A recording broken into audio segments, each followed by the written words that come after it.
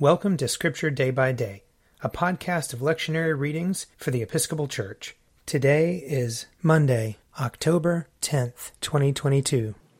A reading from Micah chapter 7. Woe is me, for I have become like one who, after the summer fruit has been gathered, after the vintage has been gleaned, finds no cluster to eat. There is no first-ripe fig for which I hunger. The faithful have disappeared from the land, and there is no one left who is upright. They all lie in wait for blood, and they hunt each other with nets. Their hands are skilled to do evil. The official and the judge ask for a bribe, and the powerful dictate what they desire. Thus they pervert justice. The best of them is like a briar, the most upright of them a thorn hedge. The day of their sentinels, of their punishment, has come. Now their confusion is at hand. Put no trust in a friend. Have no confidence in a loved one. Guard the doors of your mouth from her who lies in your embrace. For the son treats the father with contempt. The daughter rises up against her mother. The daughter-in-law against her mother-in-law. Your enemies are members of your own household. But as for me, I will look to the Lord. I will wait for the God of my salvation.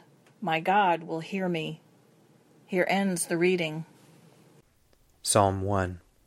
Happy are they who have not walked in the counsel of the wicked, nor lingered in the way of sinners, nor sat in the seats of the scornful. Their delight is in the law of the Lord, and they meditate on his law day and night. They are like trees planted by streams of water, bearing fruit in due season, with leaves that do not wither. Everything they do shall prosper. It is not so with the wicked. They are like chaff which the wind blows away. Therefore the wicked shall not stand upright when judgment comes, nor the sinner in the counsel of the righteous. For the Lord knows the way of the righteous, but the way of the wicked is doomed. Psalm 2. Why are the nations in an uproar? Why do the peoples mutter empty threats? Why do the kings of the earth rise up in revolt, and the princes plot together against the Lord and against his anointed? Let us break their yoke, they say. Let us cast off their bonds from us. He whose throne is in heaven is laughing. The Lord has them in derision. Then he speaks to them in his wrath, and his rage fills them with terror. I myself have set my king upon my holy hill of Zion. Let me announce the decree of the Lord. He said to me, You are my son. This day have I begotten you. Ask of me, and I will give you the nations for your inheritance, and the ends of the earth for your possession. You shall crush them with an iron rod, and shatter them like a piece of pottery. And now, you kings, be wise. Be warned, you rulers of the earth. Submit to the Lord with fear, and with trembling bow before him, lest he be angry and you perish, for his wrath is quickly kindled. Happy are they all who take refuge in him. Psalm 3. Lord, how many adversaries I have! How many there are who rise up against me! How many there are who say of me, There is no help for him in his God. But you, O Lord, are a shield about me. You are my glory, the one who lifts up my head. I call aloud upon the Lord, and he answers me from his holy hill. I lie down and go to sleep.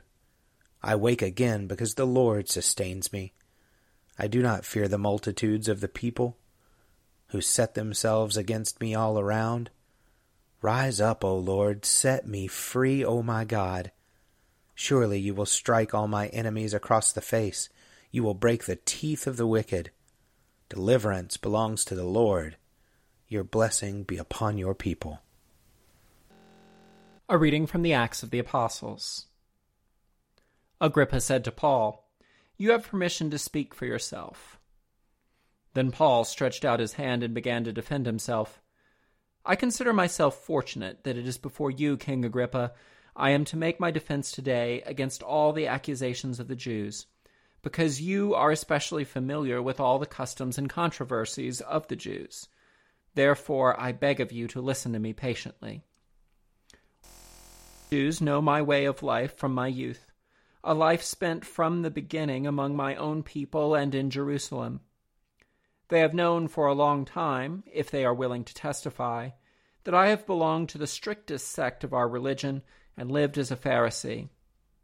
And now I stand here on trial on account of my hope in the promise made by God to our ancestors, a promise that our 12 tribes hope to attain as they earnestly worship day and night.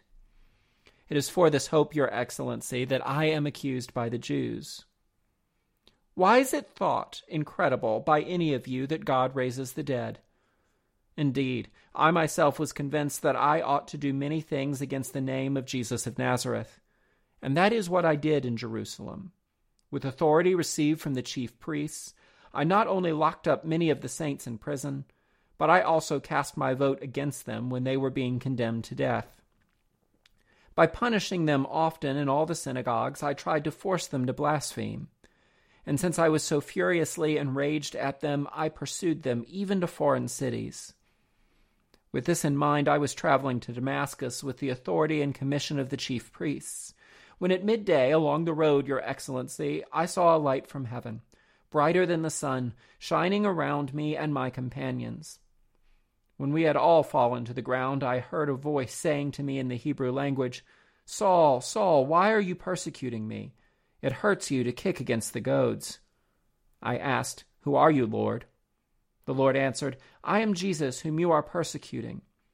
But get up and stand on your feet, for I have appeared to you for this purpose, to appoint you to serve and testify to the things in which you have seen me, and to those in which I will appear to you. I will rescue you from your people and from the Gentiles, to whom I am sending you to open their eyes, so that they may turn from darkness to light, and from the power of Satan to God, so that they may receive forgiveness of sins and a place among those who are sanctified by faith in me."